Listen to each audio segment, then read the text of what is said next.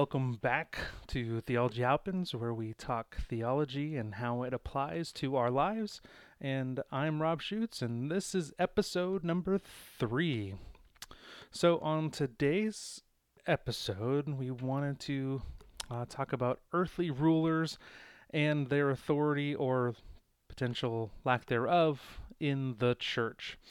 Now, if you've been following my blog, you may have noticed an article a number of months ago now, by the time these will get released, that I wrote, in which I outlined some points that I wanted to address to today's church.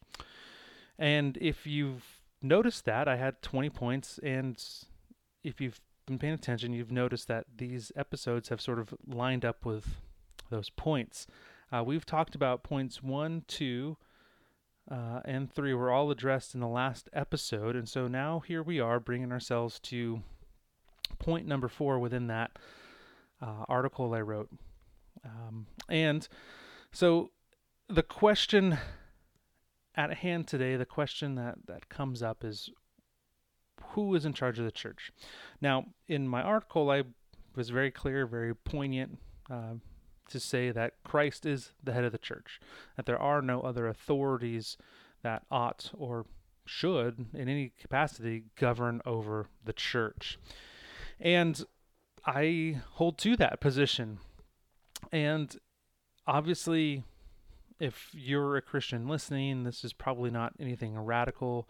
You've probably heard many sermons, or as you've read through the New Testament, you've clearly seen this address, that Christ is the head of the church, that Christ is the authority, that he is Lord of Lords, King of Kings, however it potentially gets phrased there, and that he is subject to no one, and he has all authority and power has been given to him, especially, if you will, to the church. Now, again, we can get into whether or not that goes beyond that in a different episode, but specifically today we wanted to talk about the church and Christ as the only sole ruler over the church. And so, as we ought, we are going to start here with looking at Scripture and trying to unpack what Scripture says on this topic, and how we can better understand it. So, Colossians chapter 1 is sort of our jumping off point for this subject.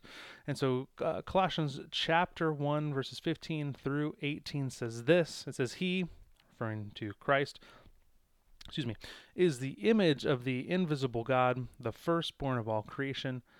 For by him all things were created that are in heaven and that are on the earth, visible and invisible, whether thrones or dominions or principalities or powers. All things were created through him and for him. And he is before all things, and in him all things consist.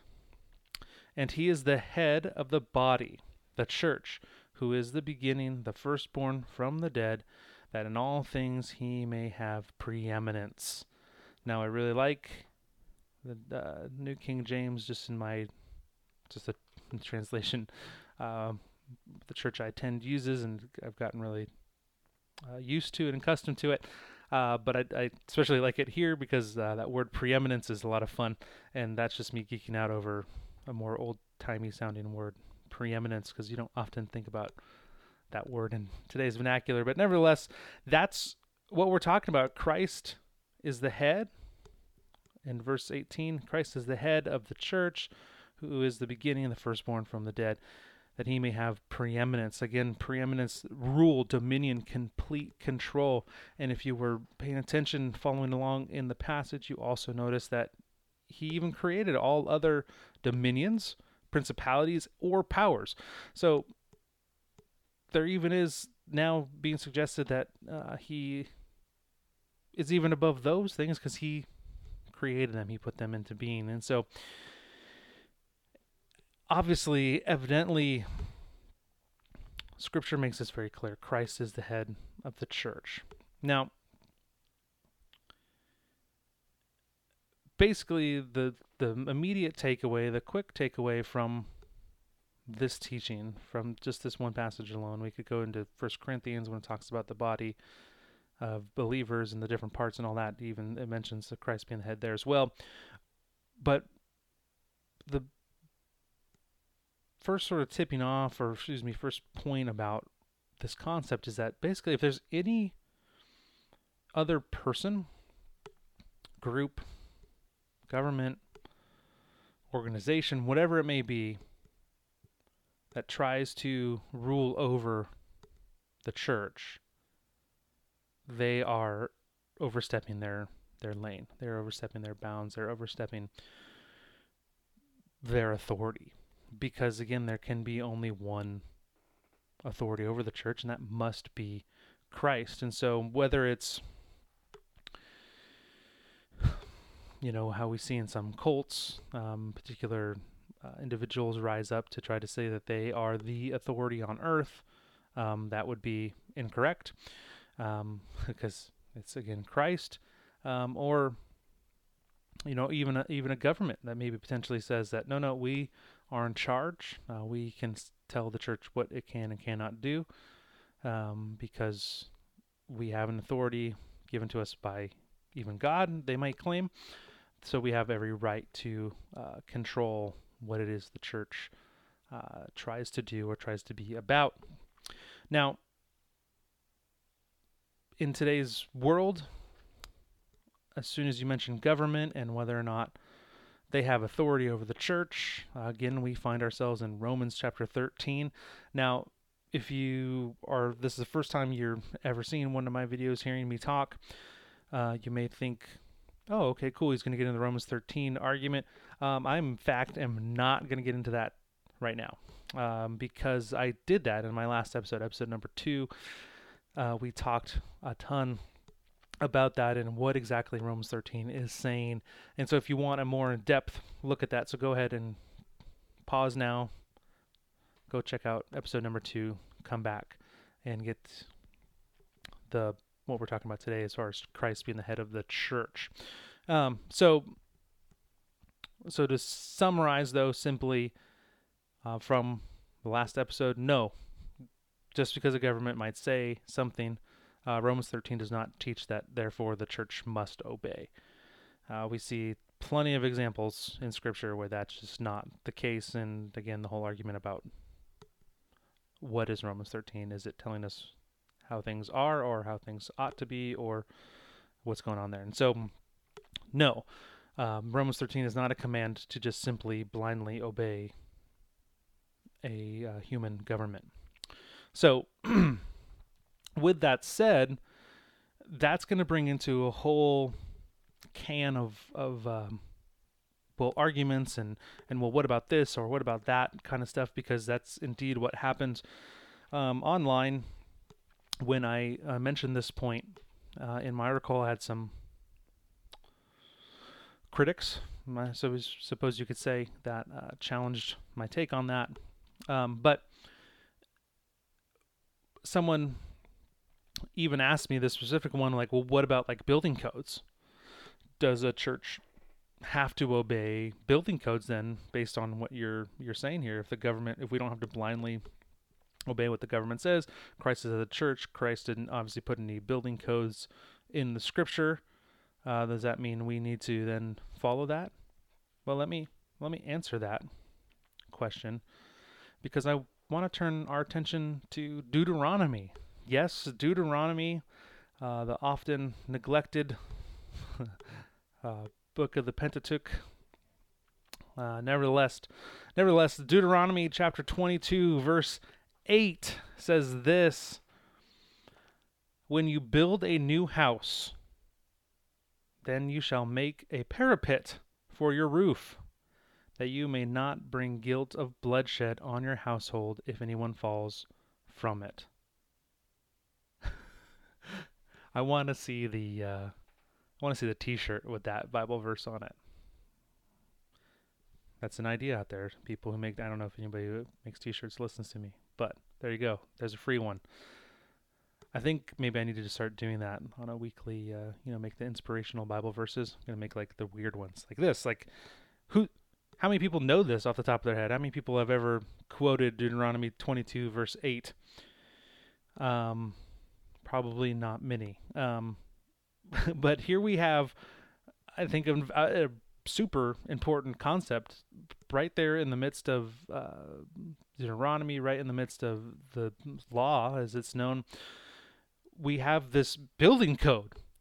And so does that automatically mean, oh, there's an example of a building code, therefore we should follow all the building codes? Well, let's unpack this a little bit further, because let's look at the concept of what's going on in this one verse. So within the law of God, we have, right, the commands that maybe we know very off the top of our head, very immediately, very just like, oh yeah, the law of God, and we immediately maybe could jump to the 10 Commandments. Not a bad place to jump, not a bad place to associate with the law of God. Definitely something that our mind should go. That's a good idea. But there's other stuff with it, and actually, if you go back into Exodus, Exodus 20, where the 10 Commandments are, immediately following that, there is case law situation where it talks about, and it draws out the nuance between the command of thou shalt not murder, and then a self-defense situation or an accidental death situation. What should you do if, there was an accident, and there were the sanctuary cities and the different things that God established for his people to, again, allow justice, true justice to be attainable on earth. And so there was all this case law there, but in the rest of the law we also get other examples of this, and this is a prime example. Because again, if you build a new house, you shall build a parapet or a fencing or railing along the roof. Now, obviously, if you're a modern day Westerner, that probably sounds weird. Like, why would we need to build some sort of fencing around our rooftop? Well, that's because we don't entertain on our roof, but the ancient Israelite did. That's where, especially in the coolness of the evening, or even potentially in the morning before the sun has reached the height and the sun is just beating down in the desert, the roof is where you would go to be cool, because the house could either be extremely hot or the animals were there, or whatever the case may be. The roof was where entertaining or just even socializing was going on. And so they say put a parapet, a fence, a guardrail around the roof, so that you don't bring the guilt of bloodshed on your household, meaning that you, as the homeowner, would have been responsible had, your buddy fallen off the roof, whether accidentally or pushed, or, whatever the case. There needs to be something to help preserve life, right? Something there to ensure the safety and the well-being of whoever may be up there. And again, we like that. That's just common sense today. It just like that makes sense. Like, if you're going to build a patio, or excuse me, not a patio, a balcony off of your home, what do they all have? They all have a parapet of some kind, some sort of guardrail to prevent people from just stepping outside and just walking off or slipping off. Was actually several times been in big group settings where somebody has a pool and someone just steps in the pool because it's crowded and you're not really paying attention. You can just easily just step right into the pool. Now, again, that's not going to cause, death or serious injury because it's water, it's a pool. But again, now take that concept and put you up elevated. Obviously, that's a lot more dangerous. And so that's where this comes into play. And that's where you see the justice of God come out, and you see, again, an important reality that within the law of God, there are commands not only on how to worship, on how to love God, how to come before God, how to bring sacrifice, how to, be holy and righteous before God, right? There's those laws, but there's also the law of our responsibility to our fellow man and to our neighbors and to our family, and how do we relate to people. And so there's a lot of very practical concepts in here. And in fact, I mean, this is this is what's often, gets cited, right? Like when we talk about the law of God, and sometimes Christians want to try to, make less of the law of God because they'll go, oh, well, Matthew, 22, right? 37 through 40, Jesus says them in response to what's the most important commandment, love the Lord God with all your heart and with all your soul and with all your mind. This is the first and great commandment. And the second is like it, that you shall love your neighbor as yourself. On these two commandments hang all the law and prophets. And so we gloss over that last part, and we just go, see, all Christianity is about is just loving God and loving people. But let's not gloss over the end. Because it says, on these two commandments hangs all the law and the prophets.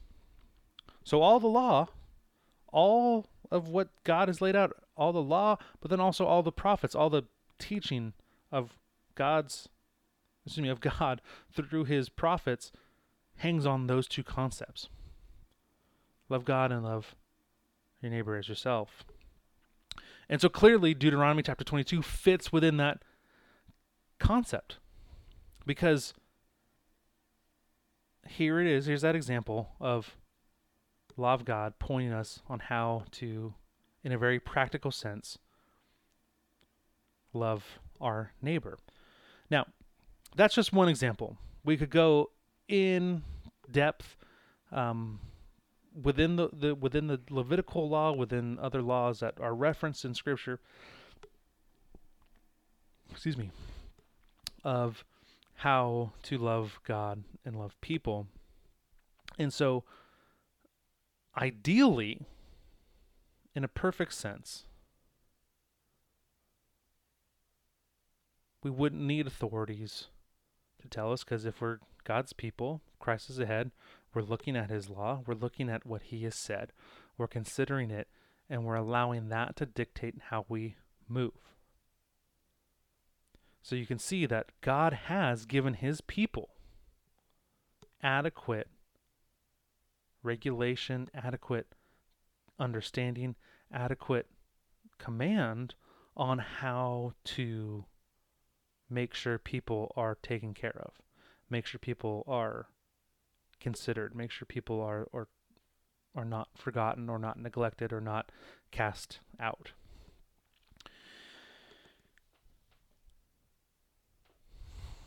So,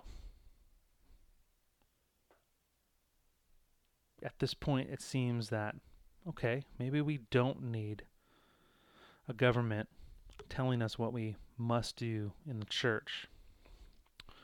But let's keep going. Now, I might sound like I'm contradicting myself here, because I want us to turn to Romans 13, just because I really want to drive a point home. But not that part, not the part that I already said we're not going to talk about. I want to look at the end of the middle, actually, Romans 13, verses 8 through 10. So in Romans 13, 8 through 10, it says this. It says, owe no one anything except to love one another. For he who loves another has fulfilled the law. For the commandments, you shall not commit adultery, you shall not murder, you shall not steal, you shall not bear false witness, you shall not covet. If there is any other commandment, are all summed up in the saying, namely, you shall love your neighbor as yourself. Love does no harm to a neighbor, therefore love is the fulfillment of the law. So again, just in case you've missed my point, I'll say it once again. God has told us how to love people. We don't have to figure it out. We don't have to try to just go off emotion. We don't have to try to go off of, whatever culture might say about love. We don't have to do any of those things, because God has laid out love and what real, authentic love is in Scripture, through his law, through the prophets, through the New Testament. We understand love. And so there is a particular way that is right to love, and there's a particular way that's potentially wrong. But the point being is, if we are truly people of God, if we are truly People who love God want to seek after him. Even Jesus himself says this, as recorded in John, if you love me, you will keep my commandments. So it's reiterated throughout all of Scripture. And so if that's the case, what authority could ever say something that would be superior, would be better than what God has given us? Legitimately, like, who could come up with an idea, a concept that's superior than what we already have in Scripture?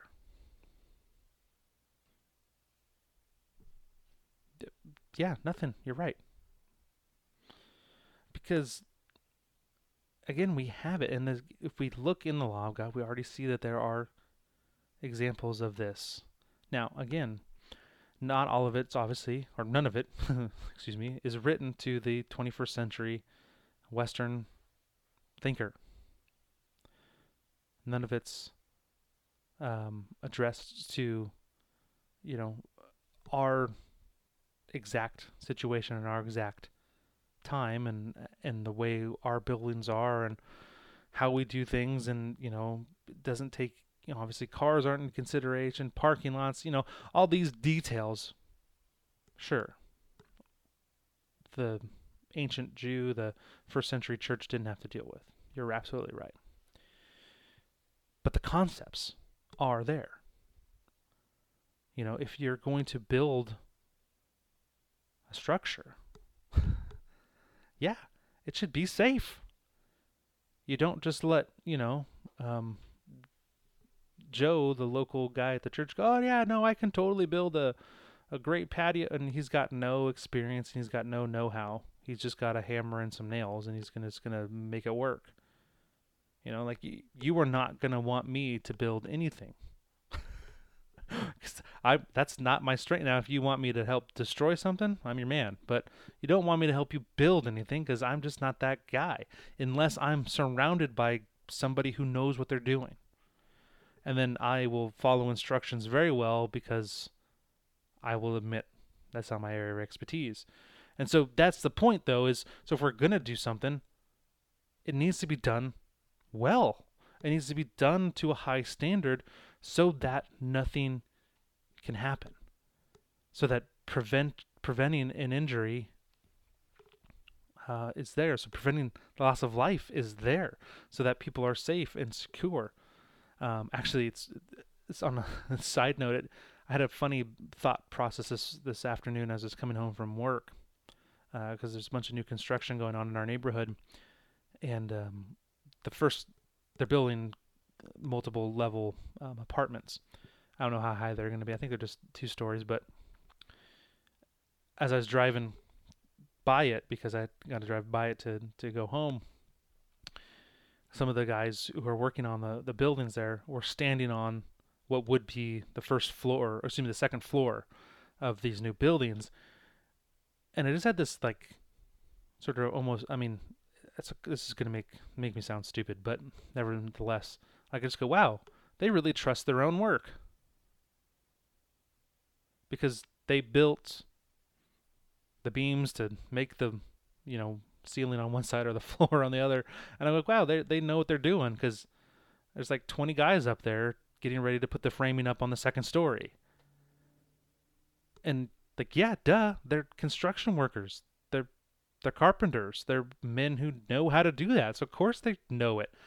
Now, if I had done it, I would be hesitant to let somebody get up there. But again, that sort of makes my point that because God gives us a verse like Deuteronomy 22 verse 8, because we have a passage like that, or because we have passages that talk about even, like if one bull, if your neighbor's bull, or excuse me, if your bull attacks and maims or even kills your neighbor's bull, how to deal with that. How to deal with if somebody, steals, how to deal, like, it's just crazy to me that we neglect or forget about these passages that give us a case by case situation that, again, maybe the context is different. Like, I'm never going to have to worry about if my bull attacks somebody else's bull, because I've never owned a bull and I have no intentions of ever buying a bull.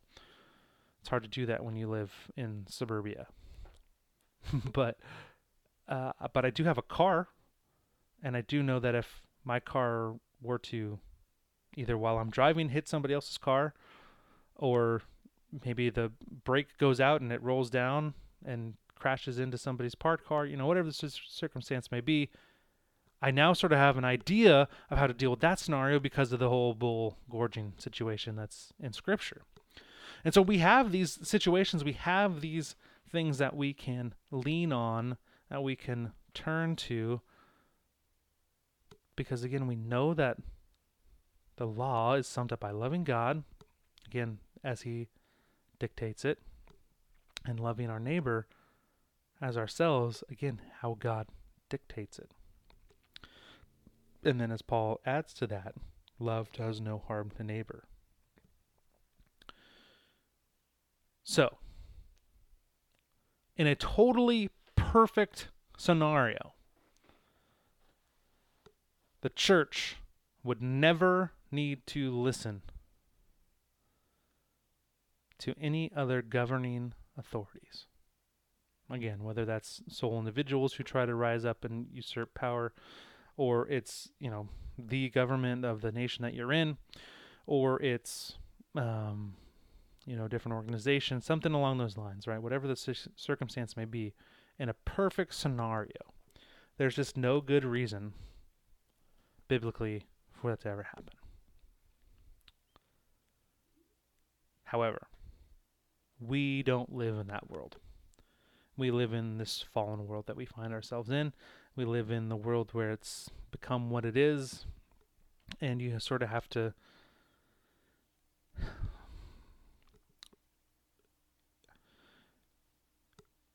approach this from where we're at. We can't just go, well, this is the way it should be, so let's just make it happen, and just go, nope, we're just not going to play along at all, because then we're just going to run into problems that we don't need to fight, right? Like again, the reason I have stuck so hardcore into my example was because of this whole building code situation. If there's a government that does enforce building codes, like the United States, where we're at, like our state of California does, they have these particular building codes. Should we follow, do we need to? No, we could rebel against it and make it a big deal and potentially try to take it to court and fight it, and then do however the outcome of that all goes out. We could hypothetically do that. But the bigger, broader, better question is, do we want to do all that over that? No. Why would we? Because again, we should build a house or a structure that is up to whatever their code is, because that would probably be what's safe and would be reasonable to make sure that no one's going to be harmed. So it's, I guess, really not that big of a burden to align ourselves in that way. Is that really a mountain, so to speak, that we want to die on? As far as, staying strong, and that would be a question for, I think, each individual church to ask. Do we want to fight that battle? My perspective, but this is just perspective. I won't argue this biblically. It's just opinion. No, why would we want to stir the pot over something like that? However, you get more into what's going on in our world and what's going on in other countries around us, even whether Western countries, like up in Canada, where a church has been meeting, ignoring the COVID restrictions and COVID lockdown orders. They've continued to gather.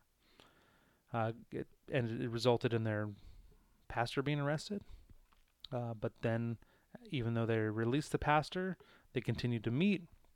And even though he's got a court date that's coming up to see if what he's doing is right or wrong in the eyes of the Canadian court system, the Canadian government actually even barricaded is the wrong word, but they've put fences around that church building where they met. And then the first Sunday that they tried to, assuming the first Sunday that they would have met, but it was against fenced off. They had dozens and dozens of officers there blocking the roadway up to the fenced building so that they couldn't even gather close to the church building. Now that's a totally different fight, because that's them telling, that's the Canadian government telling that local body that they are not allowed to gather to worship at the place that they own. Because, well, at the very least they rent that building, but it's like this. I've seen images and video, and it's a pretty standalone place. I have a hard time believing they're renting that. They probably own that property. Be my assumption. I haven't looked at it, so correct me if I'm wrong. But the point being, that is a hill to die on, because that's someone saying that you can't worship together here. That would contradict majorly the law of God, because you're not allowing them to worship. And so that's the case. What is the line that your local body should be fighting? And that's something that I can't answer, because I don't know the context of everybody's local body. I don't know the context of what is going on in your particular area, who your congregation is, and all those things. But what I can answer is that the leadership of that church needs to really consider what God's word says. By following particular laws, does it bring glory to God? Does it honor God? By following certain laws, are our neighbors being loved and cared for? Or are they being neglected? Is God being rebelled against by obeying certain things? Those are the questions that a church has to ask in this day and age, this time, given the political climates and given the situations that are going on. And so that's where I hope churches are wrestling. Are we giving in to a government just simply because, well, Romans 13, so we got to? Or are we allowing Christ to really be the head of the church and allowing his authority to dictate what we do? Are we looking to God for direction, or are we not?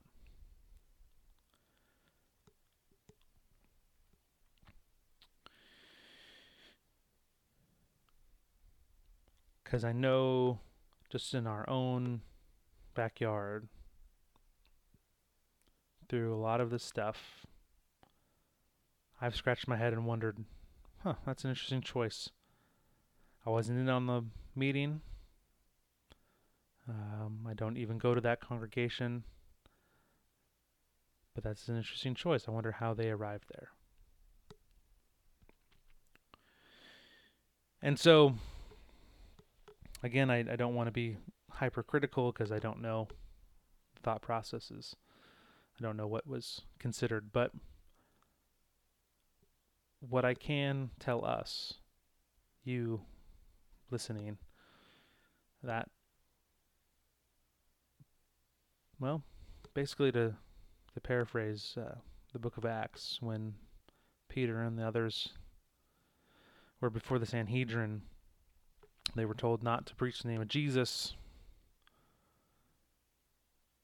and their response was, we cannot seek to please man, but we must please the Lord. So their response was, we understand what you're saying. However, there's an authority higher than you, and we bow to that authority, and that authority solely. And if that's not sufficient, I'll give you one last thought on this, and that's that in the early church, when as persecution rose, it mainly rose because of one reality that we don't talk a whole lot about, but the reality is not that they preached monotheism, or they taught even that Jesus is the only way to salvation. That wasn't the problem. The problem was there's one Lord, and that Lord is Christ. One King, Christ. And you see, that was an issue because the Roman authorities said, no, there's one Lord.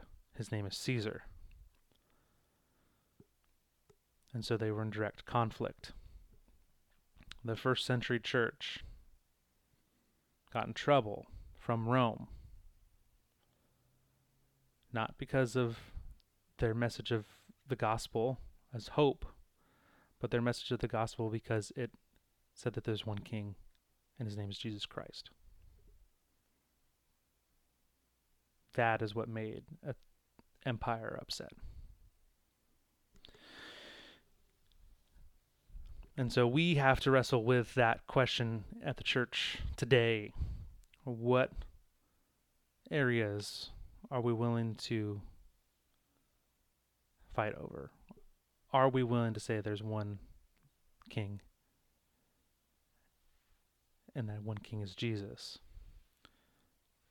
Or are we going to essentially take the pinch of incense to Caesar?